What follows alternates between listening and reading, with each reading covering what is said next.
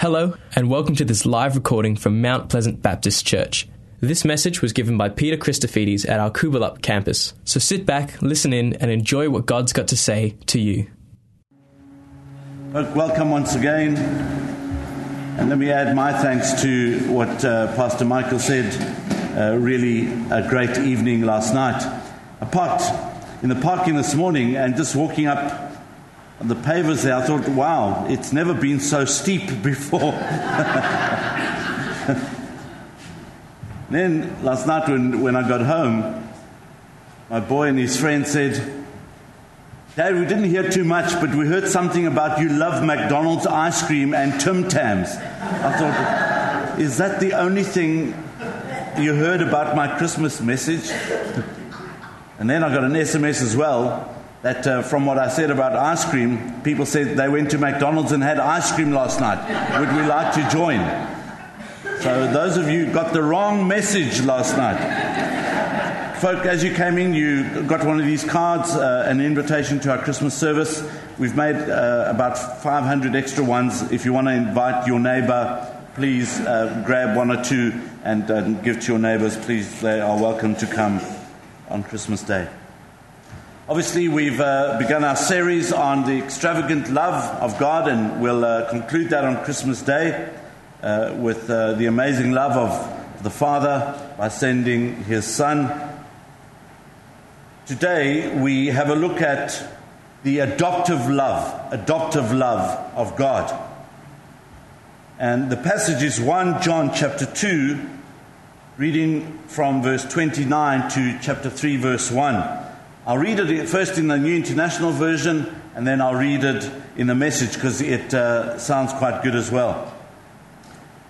It says, "If you know that He is righteous, you know that everyone who does what is right has been born of Him. How great is the love the Father has lavished on us, that we should be called children of God. And that is what we are!" Exclamation mark. The reason the world does not know us is that it did not know Him. The Message says it this way: once you're convinced that He is right and righteous, you'll recognize that all who practice righteousness are God's true children. What marvelous love the Father has extended to us. Just look at it. We're called children of God. That's who we really are. That's also why the world doesn't recognize us or take us seriously, because it has no idea who He is or what He's up to. Isn't that amazing? Well, friends, I love books. Because of the studies in the past, I've had to purchase many, many books. Some are fiction, others are non-fiction. I would probably read the book before I would see the movie. And some people say, "Have you read all these books?" And I go, "No," but a lot of them I bought because of the name or the title of the book. Some of them are "Damned Through the Church." Others, "Why do bad Christians happen to good people?" "The Death of the Church" is one title I have. The other one is "Understanding How Others Misunderstand You." And so it's quite interesting. I'm still misunderstood by some, and I don't understand why they misunderstand me, but never mind. But all of us are misunderstood at times. And I want to suggest to you that sometimes it is because we are men and women of God. And it's not because we're from another planet or we are alien. It's because we are different, perhaps. What I'm saying by different, sometimes, and I'll be honest with you, it's embarrassing to stand among some people who say, "Well, we're Christians." I spoke at a conference on Monday, and I was able to get a cab charge. And got in the car, and I was chatting to the taxi driver, and he was boasting of how many people or how many women he'd slept with and how crazy he was. And he didn't know who I was, that I was on the way to a Christian conference, and he was boasting about all these things. And then I said to him, I'm going to do a talk at a church conference. And all of a sudden his language changed. And then he had to say to me, Peter, with an accent, Peter, I just talk like that because us boys, that's how we talk. We boast of how strong we are. Now that's not misunderstanding. And then we got into God talk. Good thing is, I was able to call him afterwards and he brought me back to work. And that was great. And so we're able to continue our conversation. But here is a situation that in John chapter 3, we find a man by the name of Nicodemus. And he comes to Jesus at night. And he wants to inquire about who Jesus is. And he doesn't understand what Jesus is on about. And Jesus says to him that you need to be born again. You need to be born from above. This morning, I want to share with you, what does it mean to be a child of God? What does it mean to be called a Christian? And the best way I can possibly understand this is that I'm a father and I have a son. And we have the same blood. We have the same walk. Got more hair than me though. Beautiful like his mother. But you know what? We are one. The surname is Christofides. We are one. When he was young, he boasted about, that's my dad. Now when I drop him off at school, he goes, anybody see? No, okay, kiss. And I'm out of here. Going to high school. Dad dropped me off there. In case they think we know each other. No kissing. How rude. Then I have to go, I brought you into this world, and I'll take you out this world. Now kiss. What does it mean to be a child of God on this earth? Well, firstly, I think we're born from above. We're born from above. And that's a key point to try and understand what it means to be a child of God. See, when Nicodemus came and inquired about this new man that's walking around performing miracles and doing certain things, he cleared the temple in the chapter before. He obeys his mother by turning water into wine. And now this Nicodemus, who's part of the Sanhedrin, comes to inquire who Jesus is. And Jesus says to him, Nicodemus, you must be born again. You must be born from above.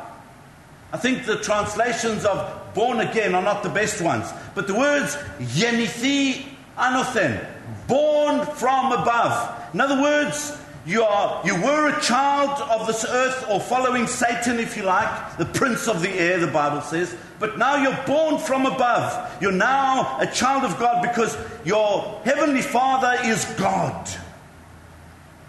And so He loves you and you're born from above. There is a new beginning in your life, he's talking about. And God's character is implanted in your life, Nicodemus. As you know the story, do I go back into my mother's womb? No, it's a spiritual rebirth. It's a new beginning for you. That's what Paul was talking about in 2 Corinthians chapter 5, where the old is gone, the new has come. Why? Because we are new creatures in Christ. Because we're born from above. That's what it means in verse 29 of 1 John 2, where it says, if you know that he is righteous, you know that everyone who does what is right has been born of him. Now people might misunderstand that. They say, well, I need to do good stuff, and that is when I can be on God's side. No, it's the other way around. It's because you're a child of God and because you're born from above, the works will follow suit. People often say, well, James says one thing, Paul says another. They say exactly the same thing in the Word of God because it does not contradict itself. James says the evidence of your works shows that you're a child of God. Paul says it's your faith that leads to works. Same thing. And so, when we read that verse in verse 29, if you know And that word there, know, is the word idite. You have seen and you've perceived it. You've been born from above. If the light has come on for you, if I may use that illustration, that He is righteous, talking about God, and you know a different word for know there, same know and know, but two different Greek words. First one is idite, that you've seen and perceived it. You, this time, you know, ginosko, you understand it. It's a Jewish idiom for kind of intimacy. In the Old Testament, they would use that word, the equivalent of that word. You know, because it's part of you. Why? Because you're born from above. That everyone who does what is right, and the word right there, dikaiosini, meaning that before you were on the wrong side of the scale, now there is equity because of what Christ has done. Dikaiosini, your worth, He's made you worthy to stand before Him. Because of that, you've done right and you're born of Him. Same word for, or the one used in John 3, verse 3. You're regenerate. You have conceived because you're born from above. So something takes place within. The nature of God comes within.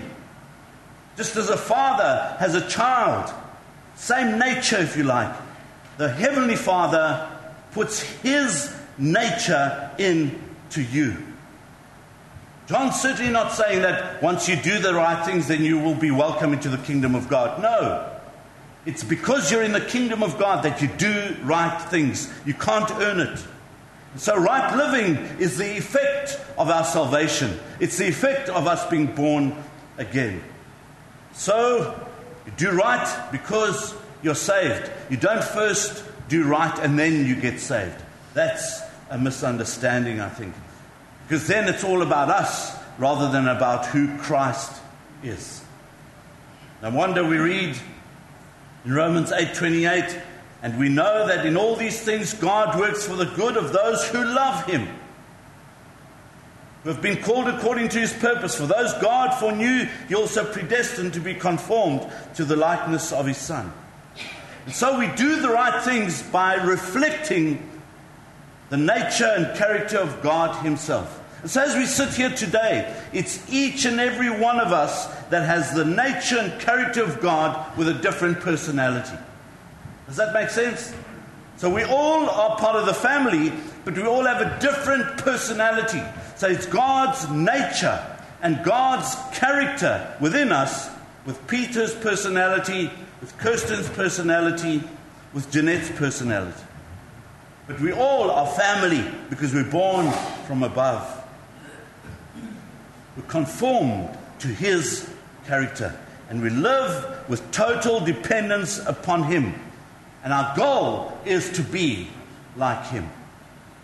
Those who've had good relationships with their dad, when they grow up, you ask them when they're still kids, when you grow up, what do you want to be? I want to be like my dad. I want to be like my dad. And then they start changing. Don't want to be like my dad. Our goal is to be like Him from a spiritual perspective. Born from above. But secondly, we're loved from above. We're loved from above. And so to be a child of God means that we're loved by Him. And that's 1 John 3 verse 1. It says, how great is the love the Father has sparingly given to us. No, lavished on us. That we should be called children of God. And that's what we are. Wow. Oh, I cannot fathom this. I cannot fathom this. I cannot fathom a son who turns his back on God, or on his father, through what we call the parable of the prodigal son in Luke 15. I cannot fathom how that son who wishes his father dead and goes and gets his inheritance and goes off to a foreign land and squanders his money, and then comes to his senses. It says that he was far off. That word that's used there, he was separated. But when he comes to his senses, that word that's used there, he came together to who he was. And he goes back to where he belongs. And you know the story where the father sees him from a distance. With a heavy heart, goes and runs I don't care what culture says. I don't care what tradition says. I know that young man. Although he wished me dead, my love for him is extravagant. And he goes and affectionately hugs him and kisses him. Kill the fatted calf. Give him a new robe. Put sandals on his feet. Give him a ring. In other words, he receives his inheritance again. That makes sense to 1 John 3:1. How great, that word great. What quality is that word? Potitos. From what country or tribe? Different. How great, because it's the tribe and country of God.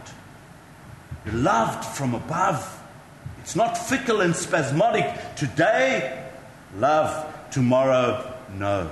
It's not temperamental. How qualitative, John is saying, is the love of the Father that's been lavished. Zidoken. He gives to someone for their advantage. I'm sure you've got mates, just as I have, who might call you and say, "Hey mate, long time no speak. How you doing? How's family? All good? Can you do me a favor?" This means the Father has lavished it on us. He gave it for our advantage. For our advantage. He lavishes it on us so that we can be called Kaleo. He invites us and He makes us proud. And He is proud of us. He makes us proud of Him, and He's proud of us. In other words, because I'm loved from above, He gives me this love that is to my advantage, and the only thing that I can do is say, wow, wow, wow, because it's the love of the Father.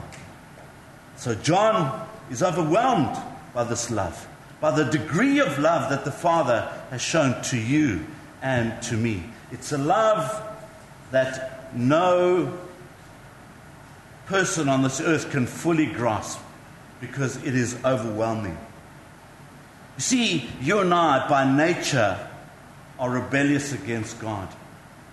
No wonder we read in Romans 5:8 that while we were yet sinners, Christ died for us. In other words, He went the extra mile for you and for me. That while we were still far off, He runs to us and He comes and wins us, puts us on His side. And folk, you know the 4 Greek words for love? Agape, storhi, the family connotation to love, that we don't kind of find that word in the New Testament. Phileo, the friendship connotation to love. Eros, the physical connotation to love. Husband and wife uniting together in the context of marriage. And what does he say?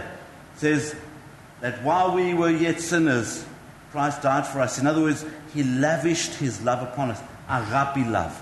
That love that moves away from egocentric self to wanting to please the other person. No ifs and buts. He loves us. Full stop. And it's an overwhelming love. That's the love that God has for you and for me. He didn't just speak about it. He demonstrated it on the cross of Calvary. He demonstrated it by giving His Son. I kind of occasionally ask my boy, "How are you doing?" He goes, "Oh, this one, that one. Okay, I'm coming with you tomorrow. I'm going to sort them out." No, Dad. The love that an earthly father has for his child, put that on spiritual steroids and multiply it by millions and billions. That's the love that a Father, our Heavenly Father, has for you and for me. Not only are we born from above, but we are loved from above. It's a love that is overwhelming and extravagant, I suggest to you. And the symbol of the cross is that love that He has for you and for me. How much does God love? Well, in the Boston transcript it says this: fond parents often say to a little child, "How much do you love me?" The answer is usually a kiss and a hug. If you put the same question to our Heavenly Father, the answer is the cross. We can glimpse the sufferings of Christ in the garden and on Calvary, but who can picture the sorrows of the Father in heaven in that last hour. The love that a father has for you and for me. Somebody said that the love of God is an ocean and no line can sound its depths. It is a sky of unknown dimensions and no flying machine can reach its heights. It is a continent of unexplored distance and no tape can measure its length. It is the width of unsurpassed country and no survey can find its boundary. It is a mine of wealth and no delving of mail can estimate or exhaust its riches. It is a pole of attraction which no explorer can discover. And the love of God is a forest of beauty and no botanist can find and describe its variety and glory. It's indescribable. It's indescribable. That's the love of the Father. If you're sitting here this morning, you go, well, I feel a bit lost, I feel a bit lonely. Festive season, I don't know who I'm going to celebrate it with. I don't feel loved. It's not about feelings. Feelings come and feelings go. It's a fact about the love of the Father. You cannot change that. And thirdly, and in closing, I think we're misunderstood by others. We're known by God, but we're misunderstood by others. That's what it says in 1 John 3:1. We are misunderstood by those who do not know God. Those who do not know God. It says the reason the world does not know us is that it did not know God. The word ginosko. It did not know and understand God. Sometimes you see some of the atrocities that take place in the world. Some of the harm on children. You kind of go, what's the purpose and what's the reason behind that? Well, friends, it's because people do not know and understand who the true and living God is. We often misunderstand who God is. There's no loving father who punishes their child so much that they will destroy them and wreck them for life. That's not love. Disciplining your child because of the sake of love is good. Yes, and how we do that is important as well. But there is no way that a human being can harm another person like that and still be calling themselves a Christian. Often Christians are misunderstood because the world does not know who God is. They don't know and understand who God is. They don't know Him. They misunderstand who He is, that He might be a God who's waiting to wipe you out. That's not God. God that I serve is a loving God and a very gracious God. And He cannot tolerate my sin because He loves me too much, because He knows that my sin will wipe me out. So He comes alongside and helps me. We often are labeled narrow-minded. Friends, if I look at the 10 Commandments, it's not good for God, it's good for me and good for my society. It's like that red traffic light. If I abide by it, my life will be spared and those around me. But if I abide by the things of God, my life will be spared and those around me, and we can prosper together. But if I break the commandments or go through that red traffic light, then my life can be taken, and so can those around me. I suggest to you that the Old Testament is good news. Those 10 Commandments are good for us. They're not there to go, okay, if you disobey, let me wipe you out. He wants our heart, and as He wants our heart, and if we give it to Him, we will prosper. Often be misunderstood. It's good news. It's good news to know Christ. So the challenge here is that, have I been born from above? And do I know and understand that God loves me? God loves me so, so much. The Bible says, and that's what we are. We're called by God. Some people say, well, I responded to God. Friends, I suggest to you that He came knocking on my heart's door. The glory goes to Him. He initiated it. While I was a sinner, I could never see Him. While I was a sinner, He came knocking on my heart's door and says, I want you. What a privilege it is to know God and to be calling Him Father. Wow. Father. A loving, loving God. God who loves his children. Father and little daughter buried the mother of their home. They were broken-hearted when they returned to the old home after the funeral, and things were so different. The little daughter was placed in her bed for the night as usual. The father retired but could not sleep, and after a while the little daughter said, "Daddy, it is so dark." And then after a while the little child said, "Daddy, you love through the dark, don't you?" Away in the dark hours of the night, the father looked up the face of Jesus and said, "Jesus, you are my beloved Son through the darkness, and though it is dark." Jesus loves his children, and no night is so dark that he does not see you and he does not see me. How awesome the love of the Father is, to lavish, to give freely his love for your advantage and for my advantage, so we can be called children of God. Let's pray together.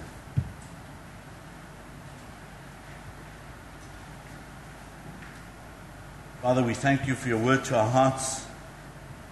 Thank you, Lord, that it's not by might nor by power, but by your Holy Spirit that we try and live lives that are pleasing to you. So, Lord, no matter how much we try to win your favor, Lord, it is you that has initiated it all, and it is you who brings us to your side. Like that son who went and squandered his inheritance, Lord, we've often done that. But you see us from a distance and you run to us,